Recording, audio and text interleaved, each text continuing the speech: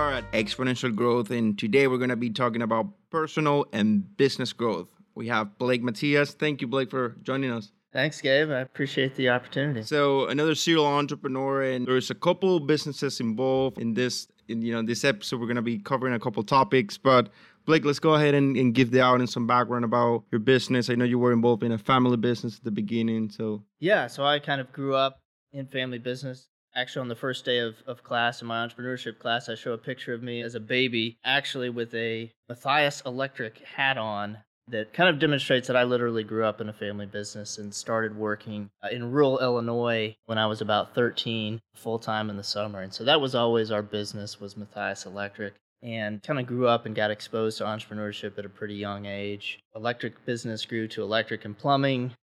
Grew to an advertising company, grew to a hardware store. And so my dad was really a serial entrepreneur, if you will. And so I went to college and was trying to figure out, what am I going to do with my life, with like a lot of college students? Do I want to take over the family business? Do I want to try to do something on my own? And I eventually saw the path of becoming a college professor and teaching entrepreneurship. And then shortly after I made that decision, my dad passed away unexpectedly. So kind of put that on hold for a while, moved back to Illinois, took over our family businesses. At that point, it had gone from electrical and plumbing and hardware and an advertising business to assisted living as well. And so we were in the process, or he was in the process of building several assisted living facilities, and we already had a few. So I moved back, and it was kind of, I was thrown into the fire, if you will, because all of a sudden overnight I became in charge of all of those businesses. And so, I moved back to Illinois, worked in those businesses, took over ownership of them, developed a few more assisted living facilities over the next few years, finished my PhD, which was at the University of Tennessee. And then once I was done, I needed to make a decision again. Am I going to go back and live in Illinois for the rest of my life and run these businesses, run the day-to-day activities, or do I want to continue this career path of being a professor? And to some extent, I chose both, but right now I'm more heavily focused on being a professor. I'm down here at LSU in the nice warm sun. It's amazing, and I'm glad as part of a little bit of that journey went by joining your class.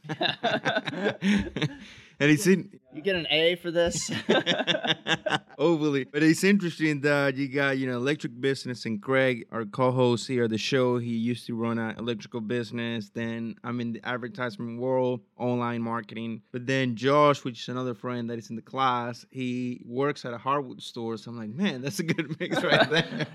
I need to be coming to you guys for advice. Right. So the PhD, what was the concentration in the PhD? So the PhD, so a lot of what's happening at a lot of universities is they're starting to add PhD programs and undergrad programs in entrepreneurship. Mine was in management, but my focus was really on entrepreneurship. For my dissertation, I interviewed, I think over the course of my studies, I think now I've interviewed a few hundred entrepreneurs, and so the focus was on entrepreneurship, and particularly my dissertation. I don't want to put you all to sleep about my dissertation, but to give you the high-level overview is that I kind of study the different hats that entrepreneurs wear. So when you first start a business, you've got to wear many hats. You got to do everything. You got to be, if you're a restaurant owner, you've got to be the chef. You've got to be ordering the food. You got to be customer service, waiting on people. You've got to be doing the accounting, and you got to do a little bit of everything. But the goal, if you want to grow your business, you can't do everything forever. You can't wear all those hats forever. And so my dissertation is about how do you give up those hats, and how does doing that allow your business to grow? That was kind of the focus of my dissertation. And that's very linked to the whole management aspect of business. Yeah, it's very much linked in this idea that when you start a business, you kind of are an entrepreneur, and over time it kind of morphs from being an entrepreneur. You're still an entrepreneur, but more of your roles become like a manager. You're managing people, and that's a good chunk of the time that you spend in your business is, how do I manage all these different parts and all these people? So the role definitely changes. We're going to jump into being an owner, and I think that's one of the things that I ask you when I got to meet you about being an owner versus an operator, and I know we're going to have a chance to talk about that, but I guess I have to come to you for advice in interviews and interviewing entrepreneurs, right? Yeah. I don't know about that. Well, you say 100 were there like all around the States? Yeah, so I've interviewed people all over. I've done face-to-face. I always try to do face-to-face interviews when I can because those are usually the most rich. Sometimes I'll do them over the phone and over Skype. So it's a mix of both. Some of them are from my entrepreneurial network in Illinois, so a lot of people from Illinois.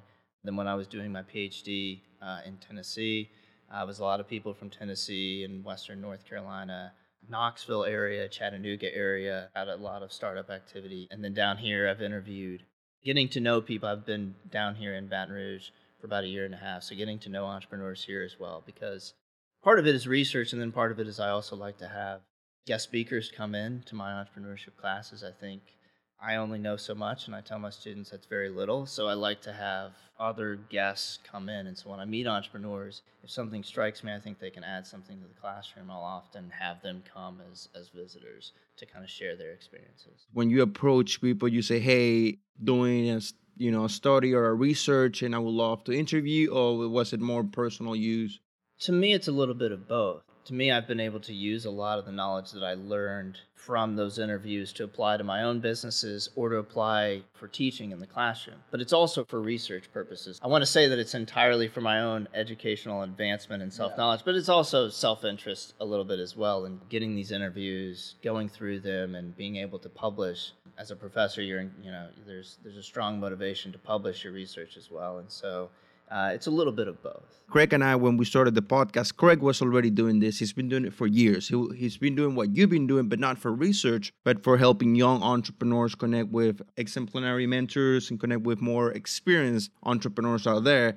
So when we met, he invited me to a couple events. We went to a couple meetings with pretty successful entrepreneurs. And I was like, hey, we have to record this. Like, we have to share this with the world.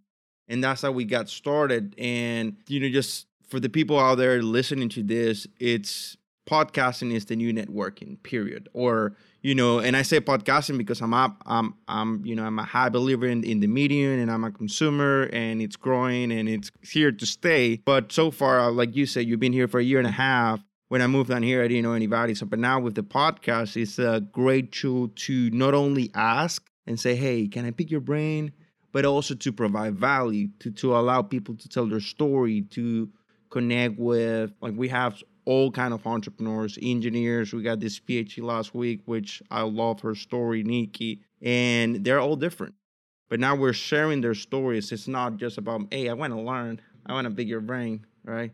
So I just wanted to talk about that podcasting, and now that you're doing the interviews, and let's go ahead and jump into, that serial entrepreneurship factor on you having all these different, completely separate and different business units, to call it that way. How do you handle that? I'll talk a little bit about my management style, I guess. And one is very different running your own business versus running a business that perhaps your family started. A lot of students in my classes are taking over family businesses. And sometimes you don't always see eye with the previous family members, parents, or whomever else. And it's different because it feels, sometimes, this business is not just yours, it's your you feel like it's your family's as well. One of the things I think is giving people autonomy and independence in each business unit. So with, for example, our assisted living facilities, each facility has a director. And I view each director of each facility to some extent as their own entrepreneur. They are in charge of that facility. They are running that facility. They have the ability to make decisions in that business. And they make decisions differently than another facility.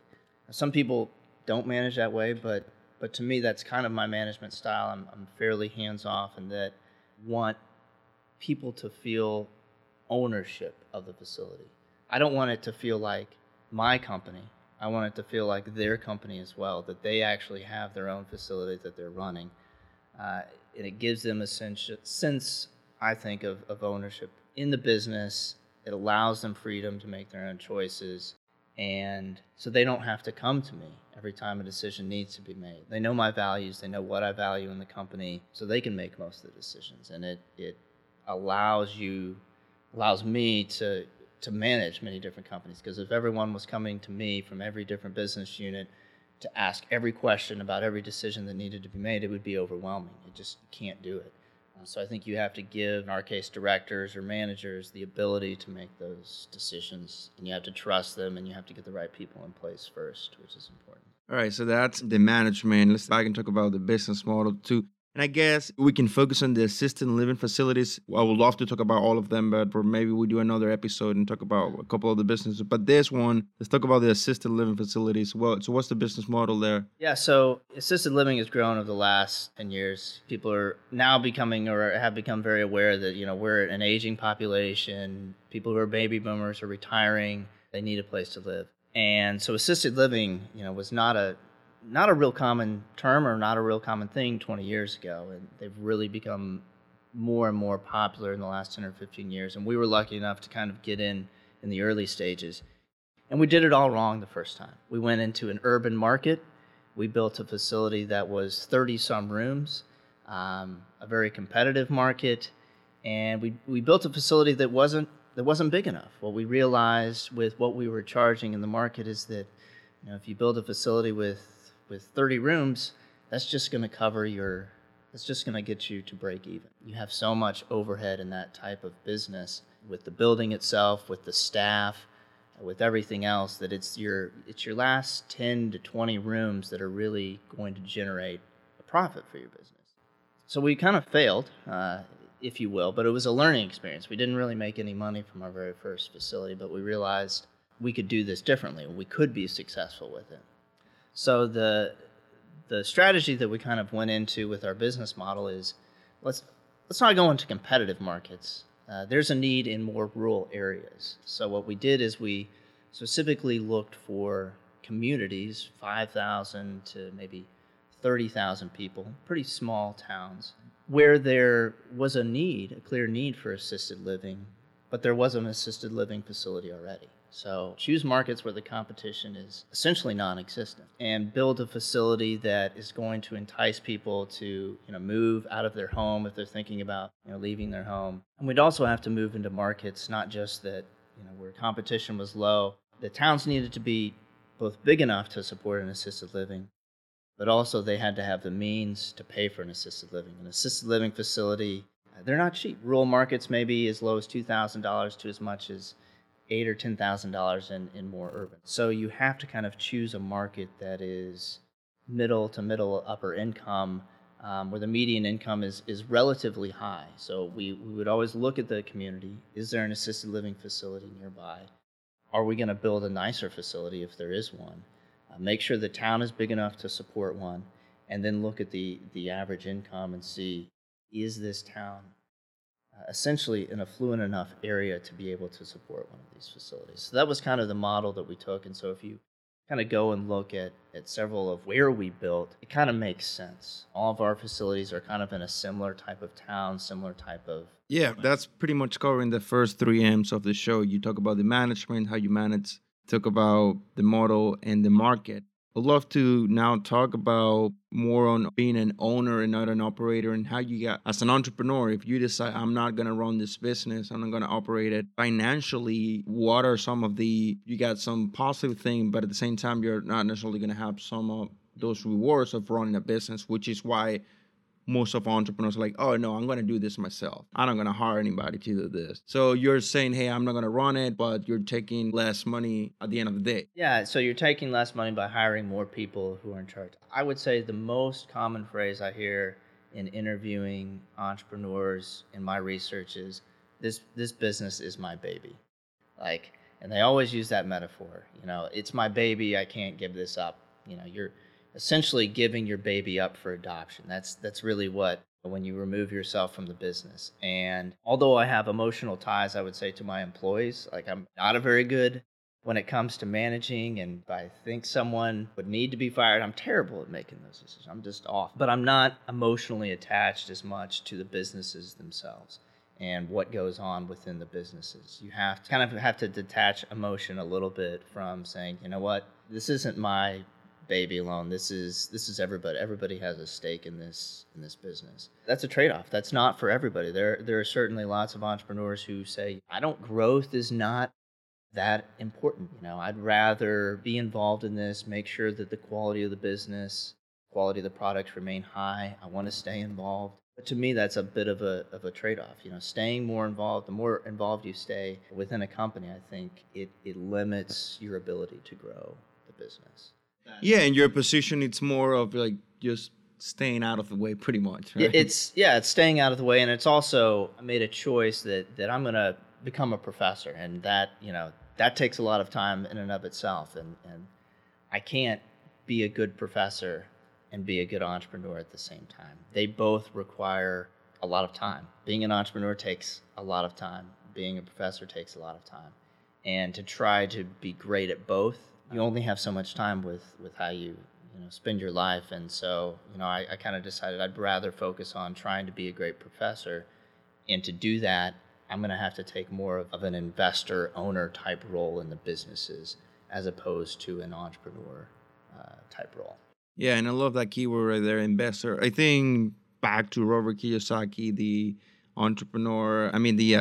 employee, self-employee, entrepreneur, and then investor. Ultimately, anybody that succeeds at any area in life, like if it's an artist or a singer, whoever succeeds, they most likely will need to become investors. They don't have to become entrepreneurs at all, but they have to invest. So you right now, you're an investor and you own these companies, but you don't run it. And I do want to just highlight and emphasize how important that is, because some people, and especially young people, young entrepreneurs. And in the show, we highlight a lot of the successful entrepreneurs is having that identity. Like at this age, I'm 26, we're defining who am I going to be, or at least, my title, my career. And some people, they don't even know. Like now I know I want to be an investor. Mm-hmm. That's a clear path. I mean, what am I going to invest? I don't know.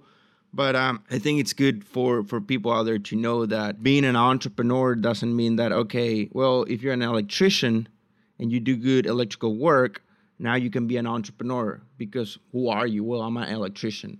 No, you can own an electrical company and you might not even know how to, change a bulb. Is that the case with you? Like, you don't really need to have an expertise in those businesses to own them. That's certainly true. Now, I think it helps to have a knowledge of the area when you own a business. I still do think even if you take on that investor role, investing in businesses in which you at least have a baseline knowledge is important. But you're right, you don't need to know the ins and outs. And so, for instance, with the assisted living, each of the facilities, I say, I don't know crap about nursing. I have no knowledge. I have no background. I have never took a biology or nursing class in college. So I know that I need to have people in place who do know that and who do have those skill sets, because I don't. And I'm pretty upfront about that gap in knowledge. But it's okay, because, if you have people in place who are knowledgeable in that area, then, then the business can be successful. It's wonderful. So yeah, we cover the first 3 M's: mentorship. And Greg, I guess you want to talk about teaching, entrepreneurship, and all of that good stuff. Thanks, Thank Gabe. you, Blake. I appreciate the opportunity.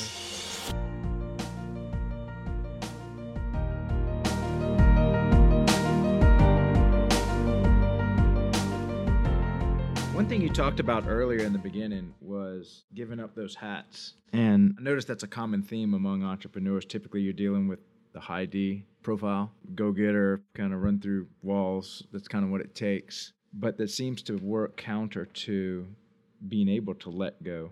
So what are some of the things you've seen? How do successful entrepreneurs let go and delegate? It's a huge step. One is you have to. So a lot of people, myself included, everybody has biases where we think what's referred to as superiority bias. I think I'm better at doing something than you are, even if I'm not.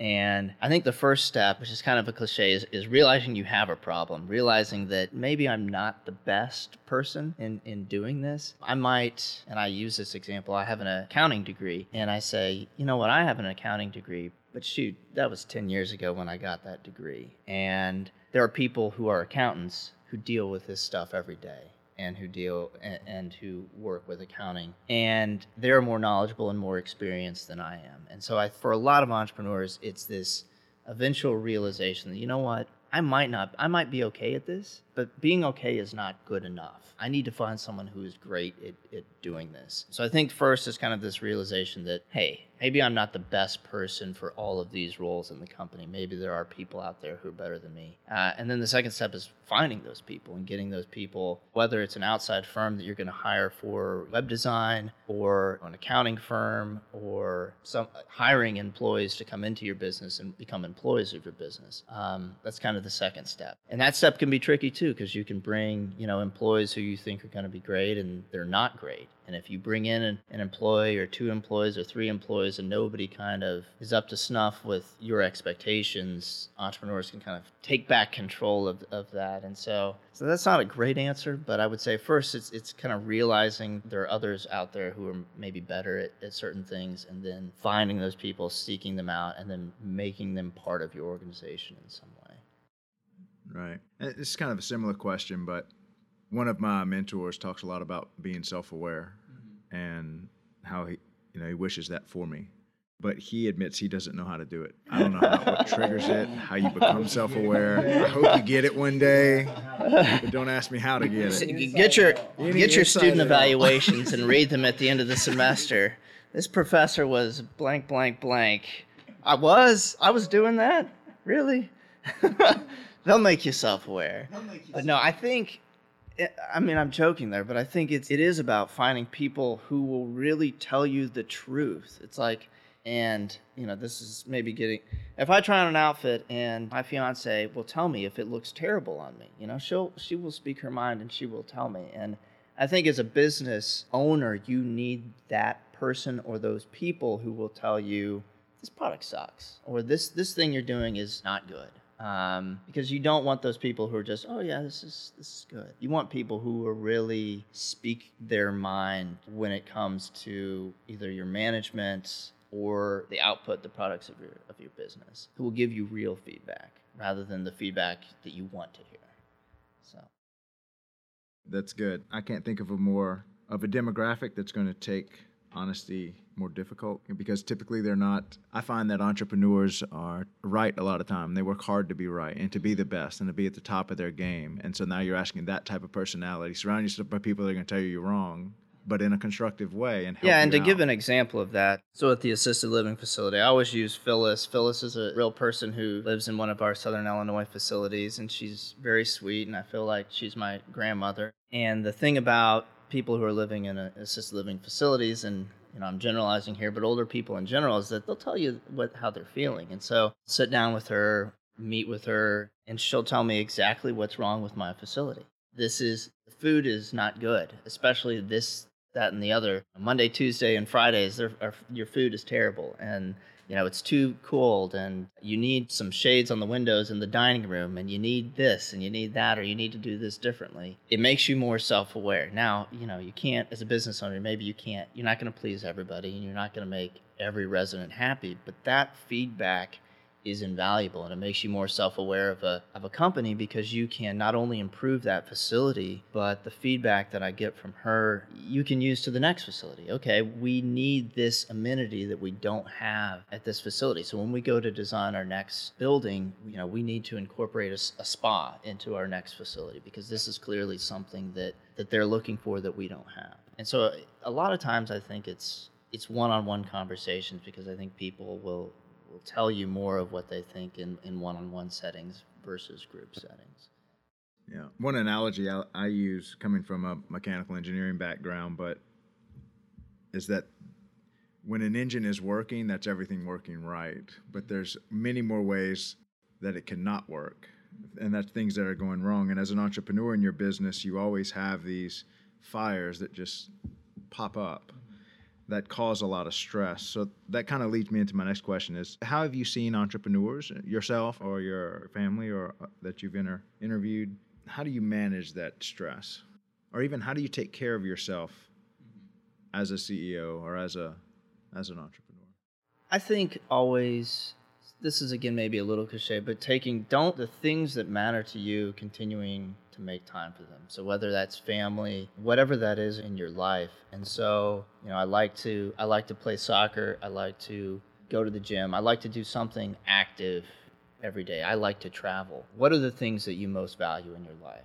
Religion or family or some sort of activity. And even when things are most stressful in an entrepreneur's life, when you're working 80 hours a week and it seems implausible to take time away to do those things, I think it's continuing to make time for those things. Because in the grand scheme of things, if this business makes $100,000 or $10,000 this year, to me, is not that important. If I'm giving up something in my life, whether it's family or whether it's For me, I'd love to play soccer. It's not worth it to me. To me, making more money or growing, it's not worth sacrificing other things that I find more valuable in my life. So I always try to continue to make time for those things. Now I have to give up some things, but I say, what are the things that are most valuable that I want to continue doing? And so I will continue doing those even if they may be at the expense of the growth of the business. What's the best advice you've ever gotten? I'm going to steal one from down here from, hopefully he doesn't mind, Carlos Knott of Bayou Teche Brewery. And he always tells my class, a business is your utopia to create. And I think that that's very true. When you start a business, you can make it whatever you want it. You can hire whoever you want. You can make whatever products you want. It is, and to me, that's the joy of entrepreneurship. A lot of people that come through my class are looking for a job somewhere that's maybe in accounting or audit, and they're doing it because it's a job and it's going to pay them well. And they haven't really thought through, maybe, is this the life that I want to lead? And I think the great thing about entrepreneurship is you can create whatever life to some extent that you want. And so whenever Carlos speaks, it's, he's created a business that is exactly the life that he wants to lead. And to me, that's important and a point that I try to stress to my students. Worst advice? Worst advice. Don't step on this landmine. I did it. Worst twice. advice, but thing to avoid. Thing I've learned the most is always, so, I've taken on recent years more of an investing type role, is that always there's lots of ideas, and as a teacher I hear lots of business ideas, hundreds of them. Some of them are better than others, some of them are worse than others, but I will always invest in people over ideas, and that's, I think, the biggest thing that I've learned in making my own mistakes is that I'll hear a great idea, and it will be a great idea, and it has potential, but the people aren't right. I think in terms of my own advice or learning from being stupid is to make sure that people are the most important, the ideas. So you bet on the jockey, not the horse. Heard that in VC work. Let's talk a little bit about why teach over practice. I think it's a little cliche, but you can have an impact on so many people's lives. I mean, already I've not been doing this all that long, teaching just a few years, but I've had students who have started businesses, who are working on developing their businesses or getting their products to market, and it's just really rewarding. It's to see the students go out there into the world, and just in a few years, I've had multiple students come through who have started their own businesses, and to go and see them out in the community, it's more rewarding than if I were to develop, I think, my own business. I'm just an N of one. I'm one person, and looking forward, because I'm not as young as I once was, but still relatively young, to see over my career, I could have an impact on helping start up 100 different companies, and I don't think I could have that sort of impact if I was practicing. So that's kind of the choice, I guess, looking at the kind of the long road, and it's a very rewarding experience. I think more so than even having your own, at least for me, than having my own business. Peter Diamandis talks a lot about not making a financial pledge, but making an impact pledge. Mm-hmm. What are you going to choose? What's your greatest impact? And that should be something that your heart's in and that you're passionate about. And so, whereas a lot of entrepreneurs look at the power of their company and the power of their business, maybe the wealth that they can build and then donate to a worthy cause, it seems like you've gone more towards impacting the people who are going to make a big impact. Where did that come from? Especially tasting entrepreneurship and growing up under it. Exactly. I took a job right out of college for a little while in corporate finance, and it was not a meaningful job. And I think even in some of these assisted living facilities, sometimes you ask yourself, what is the goal? What's enough? It's great to grow your business, but why am I really doing this? Is it to improve my net worth? Is it to create value? Do I really think that I'm helping the world? And in some extent, I do. You're creating jobs for people. You're creating a great place for people to live. But it still felt a little bit like part of the reason of doing this was to make money. And I still felt like that to some extent in owning my own business. And that there's nothing wrong with that at all, but I think in teaching, that kind of strips away the making money aspect. It's not about making money at all. It's about empowering students and helping students and having basically your thumbprint on, all these potential businesses that will start up from, my entrepreneurship classes. And to me, that's a little bit pure of a motivation for doing something than focusing on the businesses. Was there someone that had an impact, maybe a mentor or a relative that had an impact in your life that maybe drives that why? I was not a part of it, but we have in our small town years ago, we actually had a class called the CEO class for high school students, and I think it's in high school? So it started right after I was in high school. I was in college at the time, and I think it stands for Creating Entrepreneurial Opportunities or something to that effect. And they bring in all these guest speakers and do all these things, and it's becoming more common now, but when it originally started, it was, it was one of the first of its kind, especially being in a rural area where we're usually one of the last to adopt new things. And this was very popular and became well known throughout our area in Central Illinois. Here are all these high school students coming from all these neighboring high schools and coming to this class. So there was all these students and having guest entrepreneurs come in. And I saw that happening in my kind of local community. And the guy who kind of organized this became somewhat of a local, hero, a superstar of, this is a great thing for high school students to get them to learn and get them to expose and create businesses, and it's going to help the community. And so I think I saw that example when I was in college or right out of college, and I thought that's really cool. I think I want to do something like that.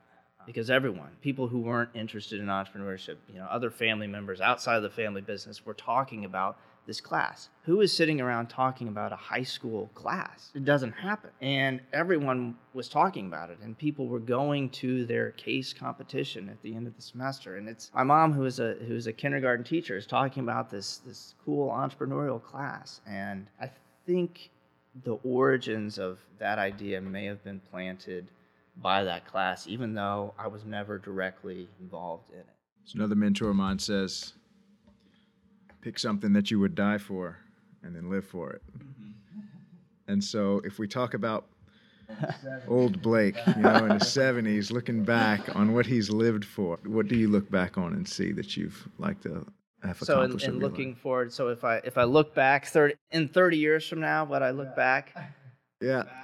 Yeah, so I have a very specific goal for that, actually. I have an answer for that. I want to teach a class. So I bring guest speakers in. I think I have about 10 guest speakers come in during the course of my entrepreneurship class during the semester. My goal is to have every single one of those guest speakers be a former student of mine, meaning that they've gone out, they've created a successful business, had an impact on their community, and they've learned enough through their experiences to come back to my class to impart their knowledge to my current students. So that's kind of my goal, is to eventually have 10 students. Of course, hopefully it's more, but 10 students that I would entrust to come to my class who are guest speakers who sat in the same seats as they once did. Gabriel, you have a challenge? Yeah, you're going to be the first one. Fantastic. Great interview. That's what I got.